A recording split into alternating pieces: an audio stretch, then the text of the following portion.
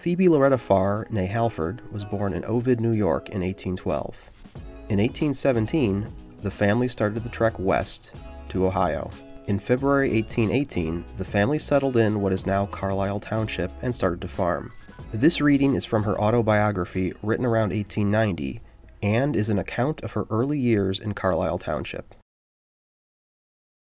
Phoebe Farr was born in the year 1812, July the 13th, in the town of Ovid, York State. My father was drafted. The neighbors told him he was drafted, and not to stay and be notified, but to leave. So he left. No one knew his whereabouts. He left before I was born. I never saw my father till I was a year and 10 months old. Then he came home. Then he moved to Homer, from there to Virgil, from there to Genoa, from there to Lionstown, from there to Phillipstown. When I was 3 years old, there I had uncles and aunts. They took a lot of pains to learn me to read, and our nearest neighbor taught school, and she always would stop for me and my brother Reuben, and we went to school. My aunts used to cut calico cloth and baste them for me to sew. They learnt me to knit and piece calicos before I was 5 years old, and knit me a pair of stockings, and I pieced a bed quilt. There was a man that came to Father's that had been to Ohio. He praised the country up so much it gave my father the Ohio fever. I can never forget how he praised up the country. Well, all that there was nothing to do, but he must and would come to Ohio. All that Mother could say was of no use, so he bargained with a man to take his place and let him have a span of horses, harnesses, a wagon, and take his home, providing he liked it when he wrote back. So I remember one morning early, Father took his pack on his back and started for Ohio. He had only been gone only 1 week when Mother got a letter from Father. It was a solemn day to Mother. He wrote to Mother, get ready as soon as possible and come on, for the further he went, the better he liked the places. I remember well how sad we felt when Mother parted with her brothers and her sisters, but one sister, she came with us. It was hard to leave our aunts and uncles and all our cousins and schoolmates and neighbors. It was a solemn day to us all. Well, it was just as winter set in. There was a man by the name of Eli who drove the team till we met Father. He was intending to come out to Ohio to look and see for himself how he liked it. He put Father's watch in his pocket, and he told Mother he would give it to Father when they should meet. But when he got there where Father was, he was homesick. So he went back and said nothing about the watch, and he took a box of provisions. By this time it was getting cold, and my brother Jeremiah was very sick. We drove on with the wagon till the snow got so deep that it was too deep to go on with the wagon. Then Father stopped and made some runners and set the wheels on them, so we came on. Our wagon was covered with a linen cloth that Mother wove. It was very comfortable, only the baby was very sick till the 1st of January. Then it was a very cold and stormy day. I was sick all day, and the snow blew so that we could not see the horses. Father drove only 6 miles. He drove up to a tavern and asked for entertainment. The landlord said he was pretty full, but he would try to accommodate us. Well, we all got out and went in. Soon the hostler came in to see if he should take care of the team. And it was an awful, great black Negro. My brother and I were nearly frightened to death. I thought it was the devil. We caught hold of Mother and screamed to the top of our voices. Mother told Father we could not stay there. So we all got into the wagon and went a mile further and put up for the night. It was the first Negro I ever saw, and Mother had always told us if we'd done anything wrong, the black man would carry us off. So we thought he had come after us sure. We told her we hadn't done anything, and she tried the very best she could to make us believe that he was only a colored man. But it frightened us to see. Never could get over it. We then came on, day after day, till we came to Cleveland. It was a small village. We stayed there 2 days. Mother washed and done some cooking. Then we started on our journey. The road was through the woods. It came right up over the hogback. We all had to come up it on foot. Aunt Maybe, Louisa, went behind that sled and blocked the runners. Then we came on till we got to Rocky River. There we stopped. Father says, unless us go back, us go back. We have gone far enough, but Mother said, no. We have nothing to go back to, not anything to go with, and I never put my hand to the plow and then looked back. It was then Father sat down and gave vent to grief. He cried like a little child, but all he could say, Mother would never give her consent to go back. So we came on to Ridgeville Center. There we stayed all night. There was a few inhabitants. The snow began to melt. We stayed all night. The next day we came to Elyria.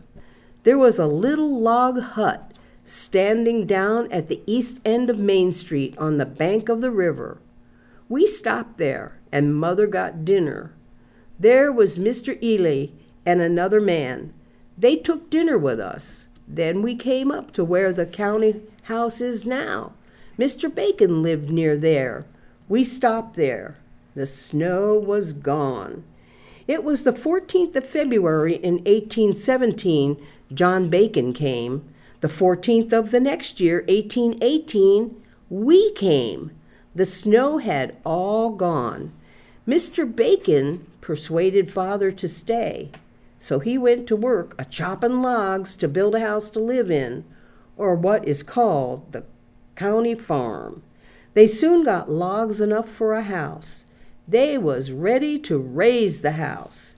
It was a wilderness, but there were lots of Indians lived here. It was their hunting grounds. When Father raised his house, the Indians came and their squaws. They all helped raise the house. They had a lot of fun. They would whoop and holler and laugh. Mother had a 3-part kettle, and she made it full of pot pie out of venison. They all eat supper. It was fun for us children to hear the Indians talk in their own language. When they got done eating, the Indians would say, "It is so good." Every night the wolves howled. There was no mills short of Rocky River, and it was very wet. The woods was full of water, and we had not had any bread for a month or more. So Mr. Bacon and my father took each of them a bag of corn on their back and went to Rocky River to mill. At noon it commenced to rain. It rained all night, and the river was full up to its banks. There was no raft nor bridge to cross the West Branch, so there was no other way but to swim. So they pulled off their clothes and put their clothes on their shoulders and their bag of meal on top of them. Then they swam across the river. Father got hold of some bushes and climbed out. Then Uncle John Bacon said he never could get out of the river, but Father got hold of his hand and helped him out. They put on their clothes and came home. The wolves were howling all over the woods. Us children had gone to bed, but we all got up, and Mother soon sifted some meal and stirred up a cake and put it to bake. When it was done, it was cut in pieces like you would cut a pie. Then us children could have a piece. I tell you, it was good as long as that meal lasted. It was baked and served round like a pie. Then Uncle John said he never would go there to mill any more. There was a big oak stump right before his door, so he went to work and dug it out hollow like a large bowl, and then he put up a sweep with a large maul on the end. Then he could pound corn fine enough to make bread. So then we used to go there and pound corn, so we had bread.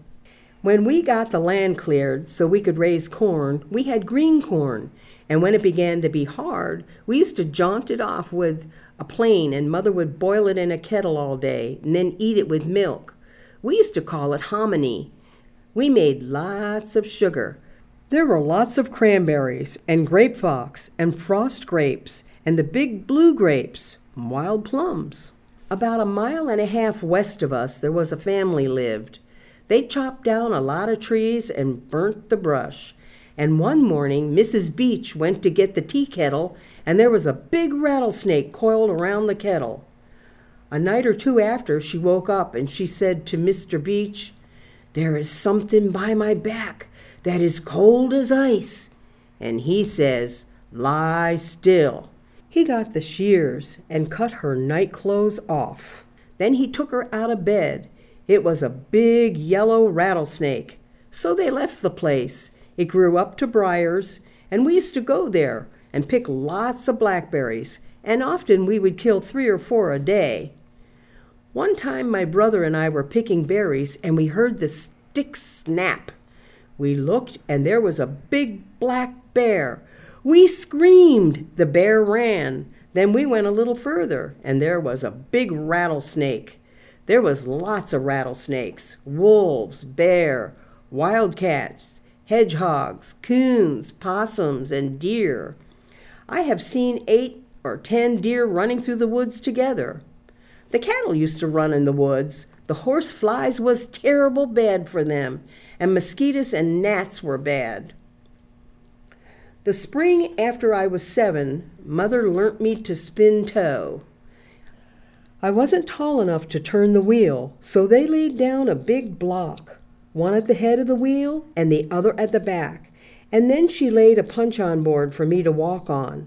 That raised me up so I could turn the rim. Then I used to have to spin 4 notes of yarn a day. It would take me all day at first. Mother used to card the rows in the evening, and after I got so I would get my quota done early. Then Mother would add 2 notes more, and before the spring was gone, I could spin 10 notes and get it off in good season. Then she learnt me how to card tow and make my own rows, and when I had any leisure time, I used to have to wash the dishes and sweep and tend the baby. There was an Indian baby born on the ridge. It used to be called Pumpkin Ridge then, and the little one was taken sick, and it died.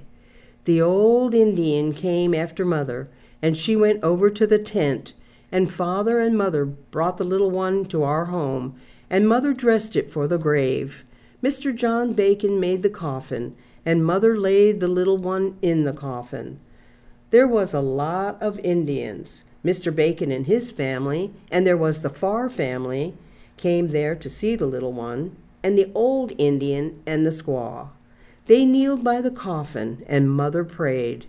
Then the poor Indian shook hands with all in the house, and he strapped the coffin on his back and started for Sandusky with a basket of provisions in his hand. It was a solemn day. The mother and the little boy stayed with us till the old Indian returned. It was a solemn day as I ever saw. It was the first death that had been in Carlisle. When the old Indian returned, he said he traveled on till night. Then he set the little coffin down and laid himself down, his bed closest to the coffin, and rested till morning. Then he went on. He said there was Indians there that dug the grave and buried his little baby. I can never forget how they wept when they met. When he got back, they stayed at our house all night. Then they went to their tents. It was a lonesome day. The Indians used to go right by our house. In the spring, when they went to Cleveland in droves, 30 or 40 in a drove, one right after the other, the young Indians was strapped on the pony's back. There was an old squaw who had a little baby on a board. She carried it on her back. When she got to Cleveland, she set the little one up by the door of the store and went in. There was an old sow pig took that child and ran before they could get to her. She had killed the baby and torn it to pieces. They tied it up in a blanket and carried it to Sandusky for burial. The whole tribe went. It was about the time they went for the summer to plant corn. They stayed there till fall. Then they would come back. It wasn't long before the white people began to settle into the town of Elyria. Mr. Ely and Mr. Sylvester Cooley built a small store. Mr. A. Beebe came and he built a tavern. There were lots of travelers, people going west. I think it was in 1821 that Mr. Mussey came. He had 3 sons. He had taken up the tract of land now called Carlisle, and there were 3 places improved. It was John Bacon and Father's and Burton Waite. They had made some improvements. Mussey wanted places for his 3 sons, so he gave them their choice of anywhere they liked on his reserve. So they all went into the woods again. Whilst we lived on our first place, we have had many more as stay at our house as we were away from the road. The roads was just the underbrush cut and the small trees cut, so that they could go through them with a wagon or sled. Father used to pull off his corn when it was ripe and put it in a wagon and draw it into the barn. Then the Indians would come in the evening and help husk it out. And when he was clearing land, when he got the brush burnt, he used to make a bee, and the Indians would come and help roll the logs into piles so he could burn it up. There never was a hard word. It was all peace till the white settlers began to settle in pretty fast. Then some of the men from Ridgeville and Elyria came and told them that they must leave, or there was an army of men coming to kill all their horses, and them too if they didn't go. There was an old Indian and his squaw and their boy that lost their baby that came to our house. His name was Wallace. They stayed all night. They bid us goodbye, shook hands with us, and left. They never came back any more. We missed them, for we used to go up to their tents to see them dress their skins and make moccasins and mittens. They used to trim their moccasins with hedgehog quills, but they all left. We never saw them any more. It didn't seem right to drive them off. I remember whilst they was here, one night it rained awful hard. The fire blazed up. It woke Mother up. She went to see what it was, and Mother woke Father.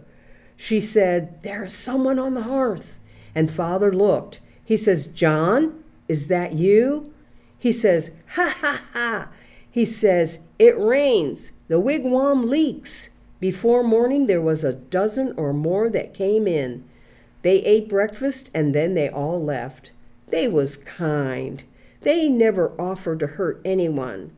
They had the best right, and it seemed hard that the white people should drive them off.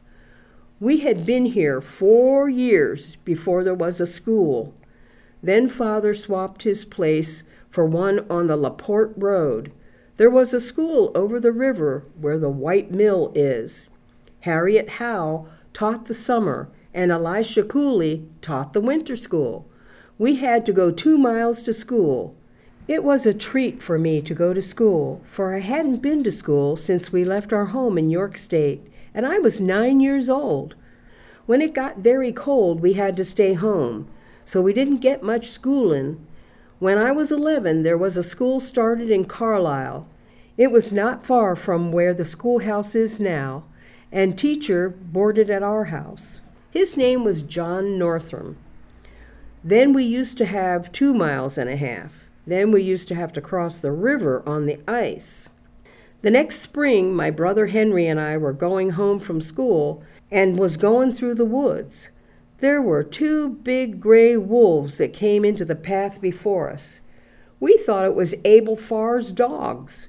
He had kept one and a brass ring around his neck. We thought he had got another just like his. So he had taken the ring off so he could have them look alike. We was pleased. We thought that Mr. Farr was at our house. So we called them and whistled for both. We offered them some of our dinner. They would cross the path before us, first one way, then back a number of times. We still thought they was dogs. When we came near the fence, they went out a little way, and we got over the fence, and we called them. They came up to the fence, put their feet up on the fence. They stuck their noses up and howled. It was then that we knew what they was. I tell you, if our feet ever done us any good, it was then. Mother heard them howl. It frightened her. She was sure they had caught us. She ran out to see us and saw us coming. She sat down on the ground with a thankful heart. When we came up, Mother put her arms around us and she said, "I thought I never should see you any more."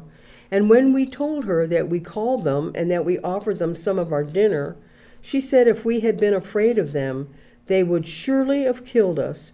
But Mother said, "The Lord be blessed. He is wise in all his purposes." Well, the next fall, Father had to take back his old place in Carlisle. But the fall before we moved, my oldest sister and I came over to Mr. Frost to see their girl. We stayed till the sun was nearly down.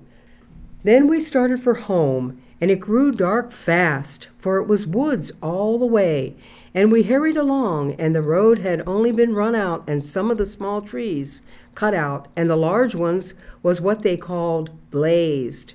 The bark was hewed off a spot on one side so they could tell where to go and when it was left. There had been some large trees that fell across the road, and it had grown up to weeds. The path that we had ought to have taken turned off on just as we raised the hill from the valley. But in our hurry, we missed it and followed the road we used to call the Girdle Road. When I found that I had missed the path, I durst not go back to look for it. The wolves began to howl, and Sister Louisa began to cry. But I told her to stop. The wolves would hear her and come after us, and it got so dark. When I came to a big log, I set her on the log and went to the root of the tree. Then I came to where Sister was. Then I took her on my back and went on. I was nearly frightened to death, but we came out right where they was building a courthouse. There wasn't but a few families that lived in Elyria then, but I went into Mr. Porter's to see if I could get a lantern, but they didn't have any. She said I could get one to Dr. Butler's, so we went there, and we went in. The doctor sat there, and his wife too. The doctor laughed and said, "You are out late," but it was some time before I could tell him what I wanted.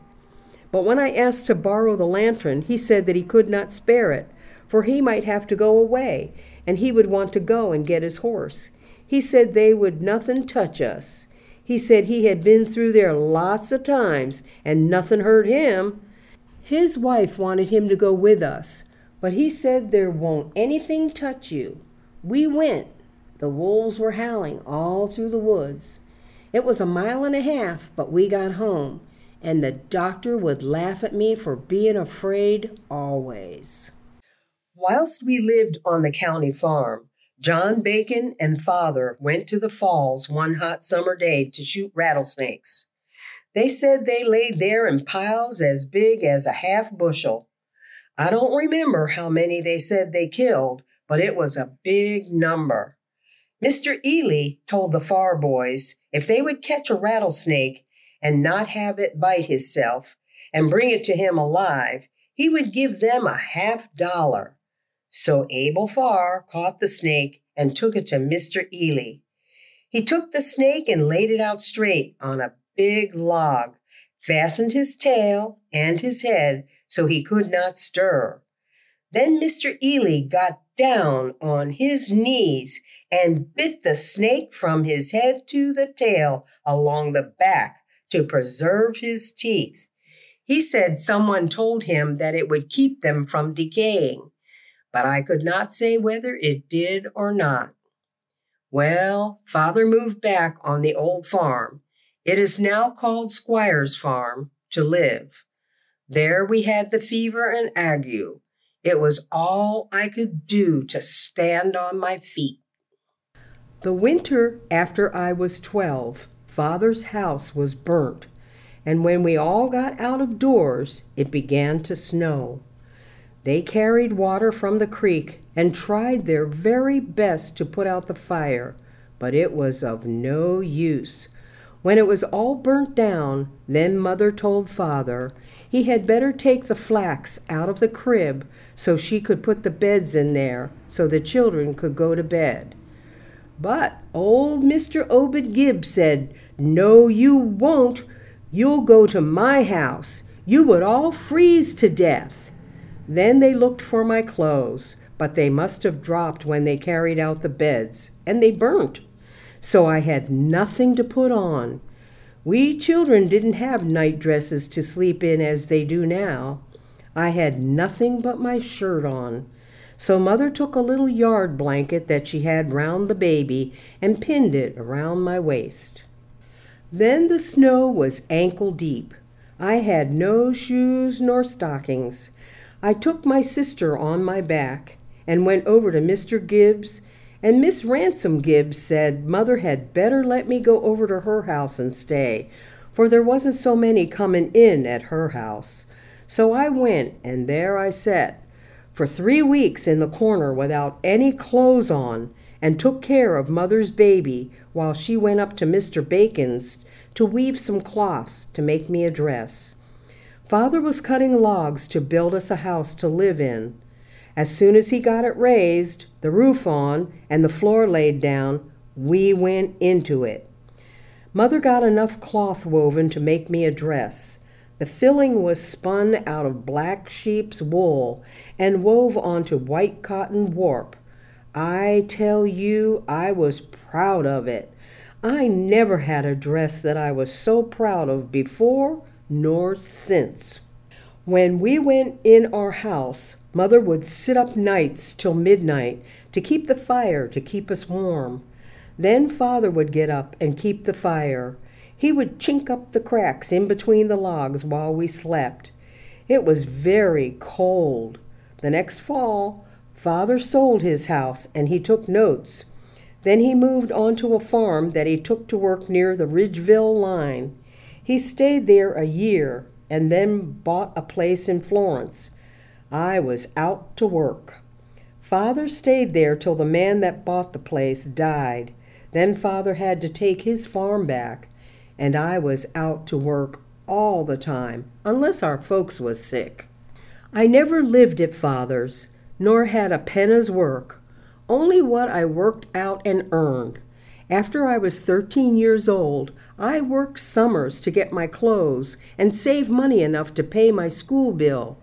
Then I would find a place to board where they would let me work for my board and go to school. Father had a large family without me. I used to get 75 cents a week. That was all that any girl could get a week for doing housework, and had to pay 40 cents for a yard of white cotton cloth or calico. If I spun toe filling, I used to have to card and spin 30 notes for a roll, so as to gain time.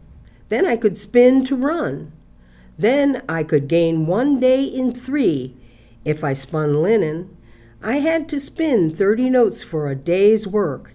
And if I spun wool rolls, I had to spin 2 runs of filling or 30 notes of warp, and they would board me.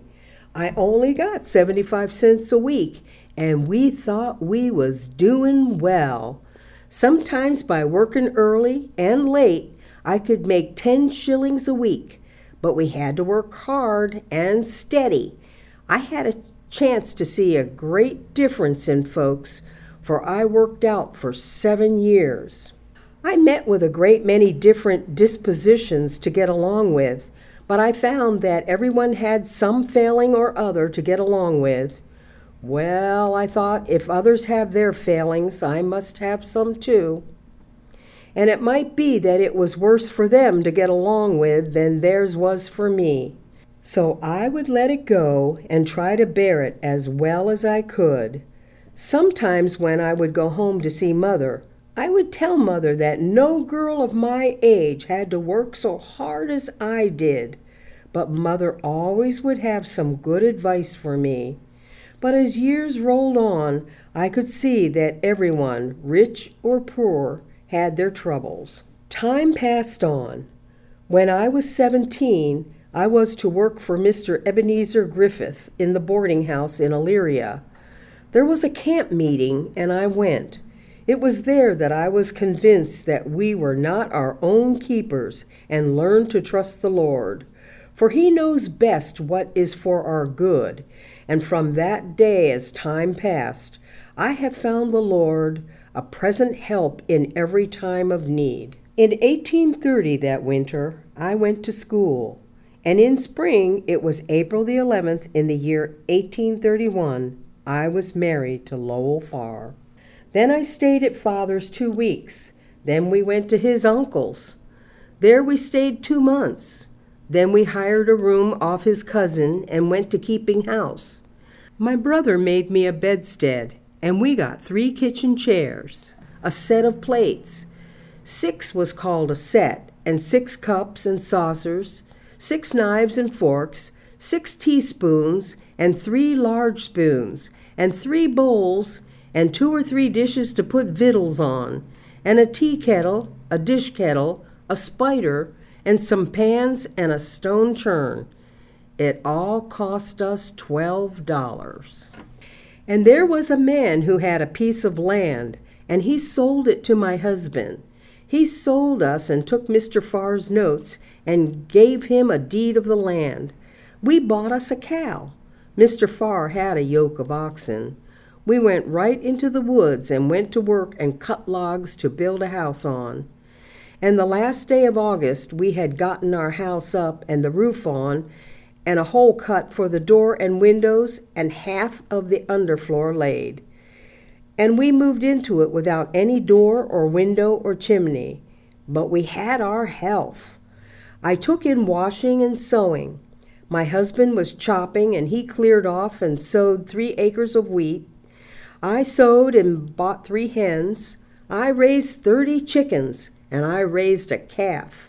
The next spring, I got some geese eggs and set them under a hen. I raised then 9 goslings. January 27th, Eliza C. Farr was born. The wolves used to howl almost every night. Mr. Farr used to set traps, and he caught lots of them. And he killed lots of deer and raccoons and foxes, squirrels and wildcats and black bear. He chopped and cleared off 4 or 5 acres that winter for corn. It was the happiest days of our life. I had a curly chest that I took the lid and laid it on a salt barrel that served for a table. We bored holes in the logs, and we laid boards on them to put our dishes on, and we had a water bench the same way. I used to milk the cow and feed the hog. Well, when Mr. Farr got his log heaps burnt, then he used to scrape up the ashes into heaps. Then in the evening I would get the baby to sleep, and I would go and help him carry them to the ash house. And when he got 100 or 2 bushels, then he would put them into a leach, and when we got them wet down and got the cauldron kettle full and got it to boiling, then I would take my baby and my work and go and stay there and put water on the leach and build up the fire while I got his dinner. And then I could tend to it till night while Mr. Farr was chopping down the big trees to clear the land. When we had gotten 600 or 700 pounds of black salts, he would carry it to Elyria and get $3 or $4 a hundred for it. The money was saved to pay for the land. And there was a bounty on wolves, a state bounty of $8 and a county bounty of $12. And through the winter he used to trap for wolves. He would catch some 3 or 4 in the winter and the money saved to pay for our home. The wheat he used to cradle it and bind it by hand and mow his grass with a scythe and rake it with a hand rake. In 1837, we lost one of our children. She was shocked by lightning. It was a heavy blow to us. Time passed along, not without cares and hard labor, till in 1840. Then Mr. Farr had just got his haying in and harvesting done when he was taken sick with a typhoid fever, and he came very near to dying. We had 3 little girls, and we were 3/4 of a mile from a neighbor. It was hard for me. For 5 weeks I never laid down on the bed. I used to sit by the bed and hold his hand in mine. If he moved, it would wake me. Then I would give his medicine. I thought he would die. I tell you, it was a terrible time. My sister stayed with me nights, but she wasn't able to sit up nights, and I dare not trust anyone to sit up alone with my husband. He was so sick. One night, my sister told her husband he must sit up. He said if I would go to bed, he would, and he promised to watch him careful and not let him oversleep. He took the directions to give the medicine, and he took the watch and sat down. I got on the back side of the bed. I took my husband's hand in mine and soon was asleep. In a short time he made a strangling noise. I sprung onto the floor, and he was gone to all appearance. But I put some brandy in his mouth and rubbed him. After a while he caught his breath, and with care he got well. I tell you, I didn't leave him again till the doctor said he was out of danger. And when he got so that he could walk out the door with a cane, he said the little girl might carry a chair out to a shuck of corn. He could husk a half of a bushel for to feed the hogs, and he did. But he blistered his hands so that he could not do anything for some days. And the 3rd of October, we had another little girl, and she was always a little sickly child till she was a woman grown. Since then, her health is better. This was the autobiography of Phoebe Loretta Farr, submitted in 1890 to the Elyria Chronicle-Telegram by one of her grandsons. Phoebe's husband, Lowell, died in 1862, while Phoebe herself died in January of 1901 and is buried in South Murray Ridge Cemetery in Elyria. Phoebe and Lowell had 10 children, 3 sons named Lowell, Ephraim, and Lauren, and 7 daughters, Rosalie, Hannah, Persis, who was the sickly child mentioned at the end of the autobiography, Phoebe, Bird, and Laura, who died in childhood. This information was documented in the book Commemorative Biographical Record of the Counties of Huron and Lorain, Ohio, published in 1894. Phoebe Farr's descendants still live in the area to this day.